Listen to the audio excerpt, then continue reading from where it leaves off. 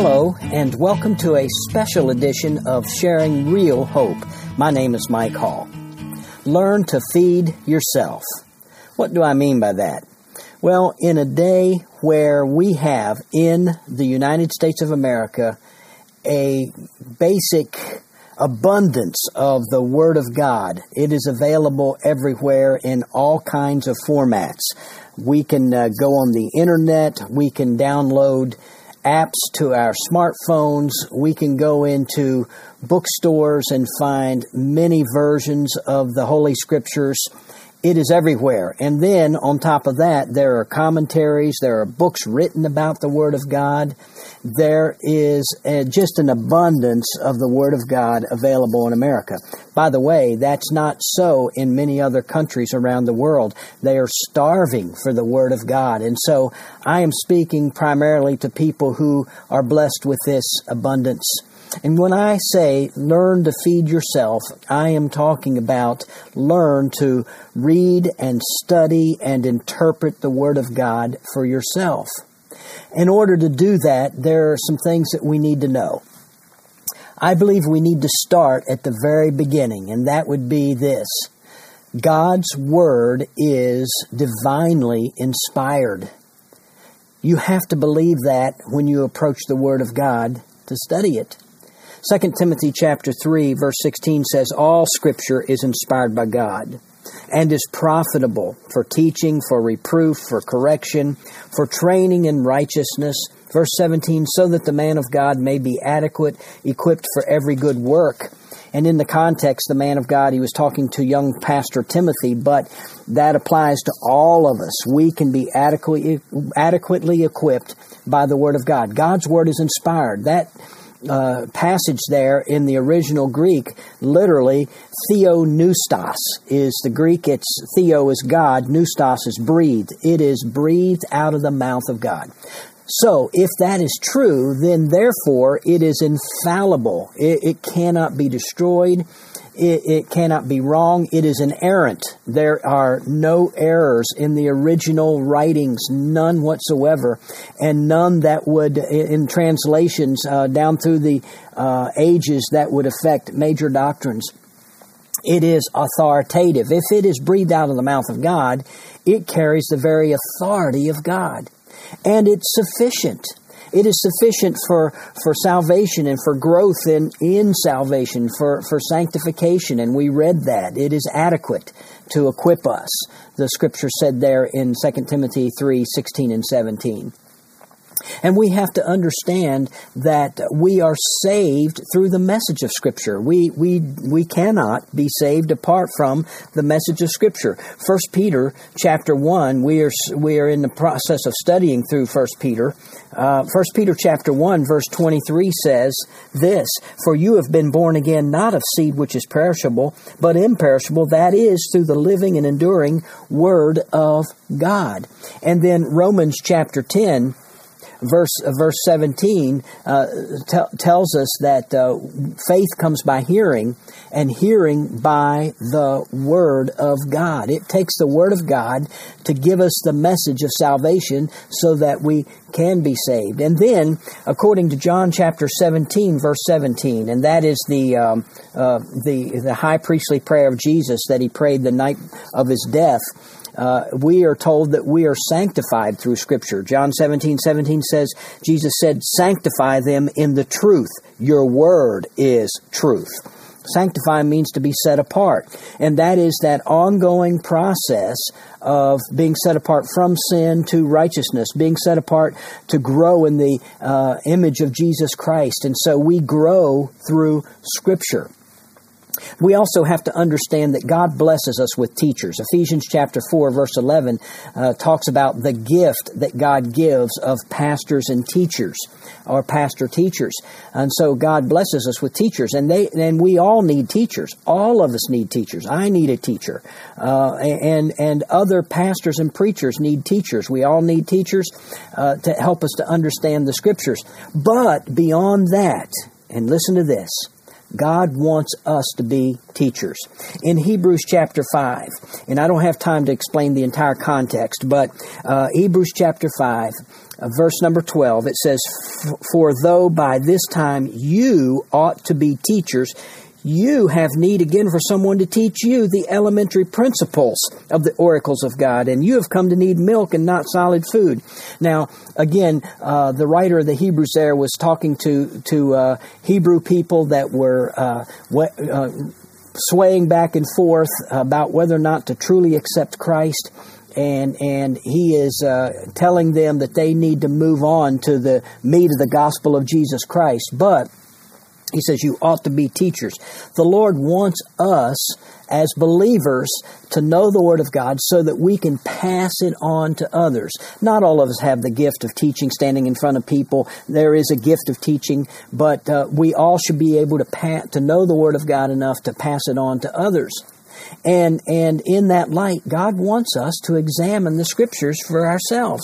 In Acts chapter 17, Paul talks about the people at Berea, the Berean believers. And in verse 11 of Acts 17, he says, "Now these were more noble-minded than those in Thessalonica, for they received the word with great eagerness, examining the Scriptures daily to see whether these things were so."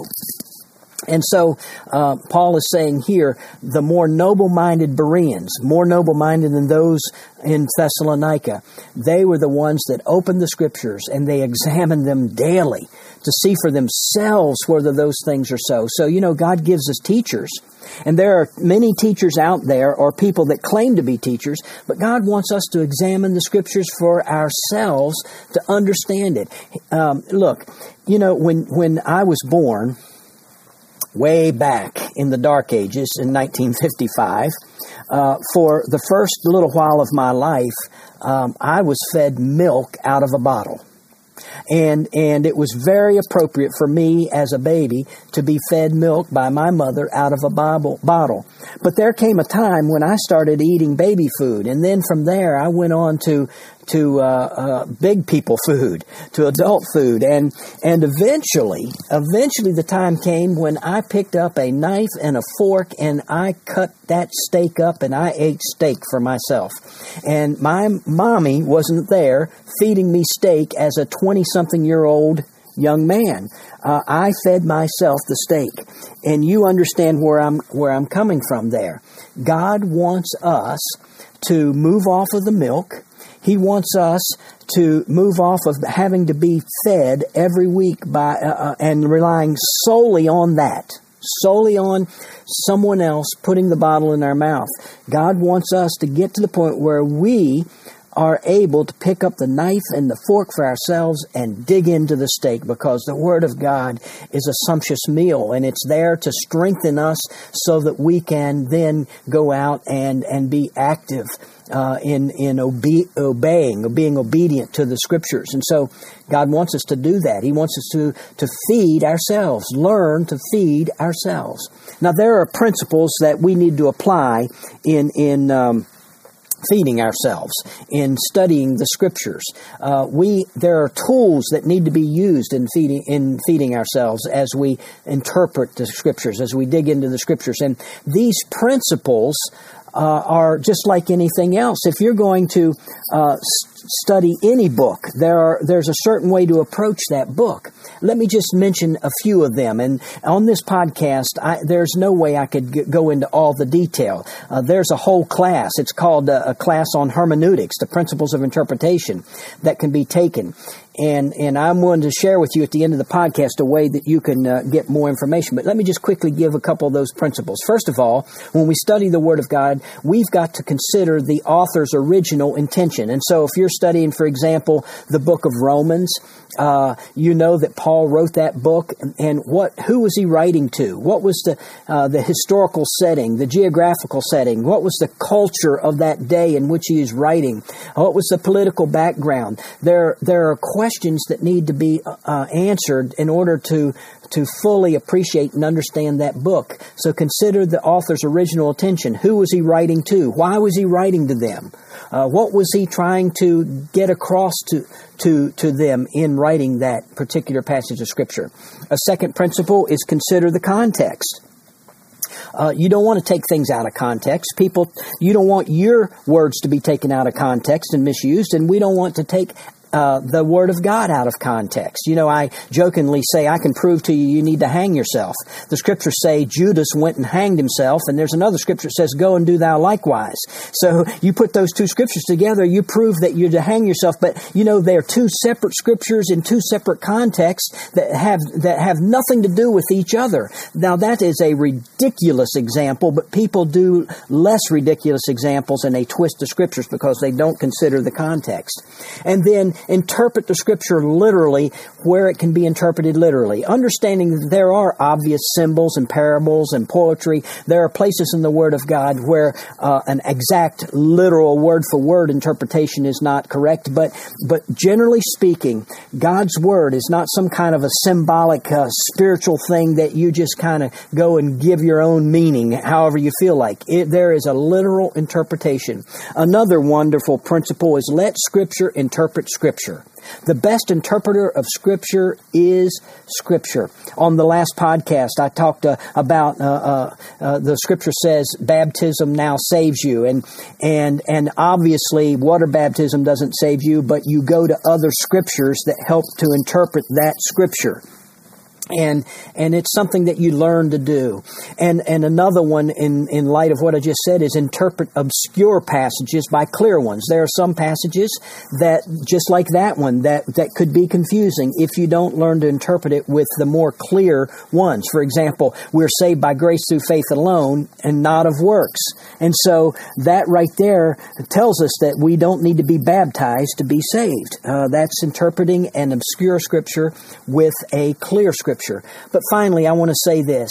We have to understand that it is saving faith and the Holy Spirit that we need in order to truly understand the Word of God. You see, those that are not saved, that don't know the Lord Jesus Christ, their eyes are spiritually blinded. They may be very intelligent, more intelligent than us. In many cases, but their eyes are spiritually blinded. We need to know the Lord Jesus and have the Holy Spirit who leads us and guides us. Well, that's just a quick little summary, but there's so much more to this. And if you would like to get more information, contact me. Contact me at the email address, sharingrealhope@gmail.com. Again, sharingrealhope@gmail.com. If you send me an email, I'll be glad to send you back some links of some places you can start to study this in more detail. I hope that you are learning to feed yourself from the wonderful Word of God. Until next time, God bless. Thank you for listening to this edition of Sharing Real Hope. We hope that you were encouraged in your walk with Christ by what you heard. Please take a moment to email us with your questions, prayer requests, and comments. Our email address is sharingrealhope@gmail.com. Again, that's sharingrealhope@gmail.com. Or you can visit our website at sharingrealhope.org. Until next time, keep living in and sharing real hope.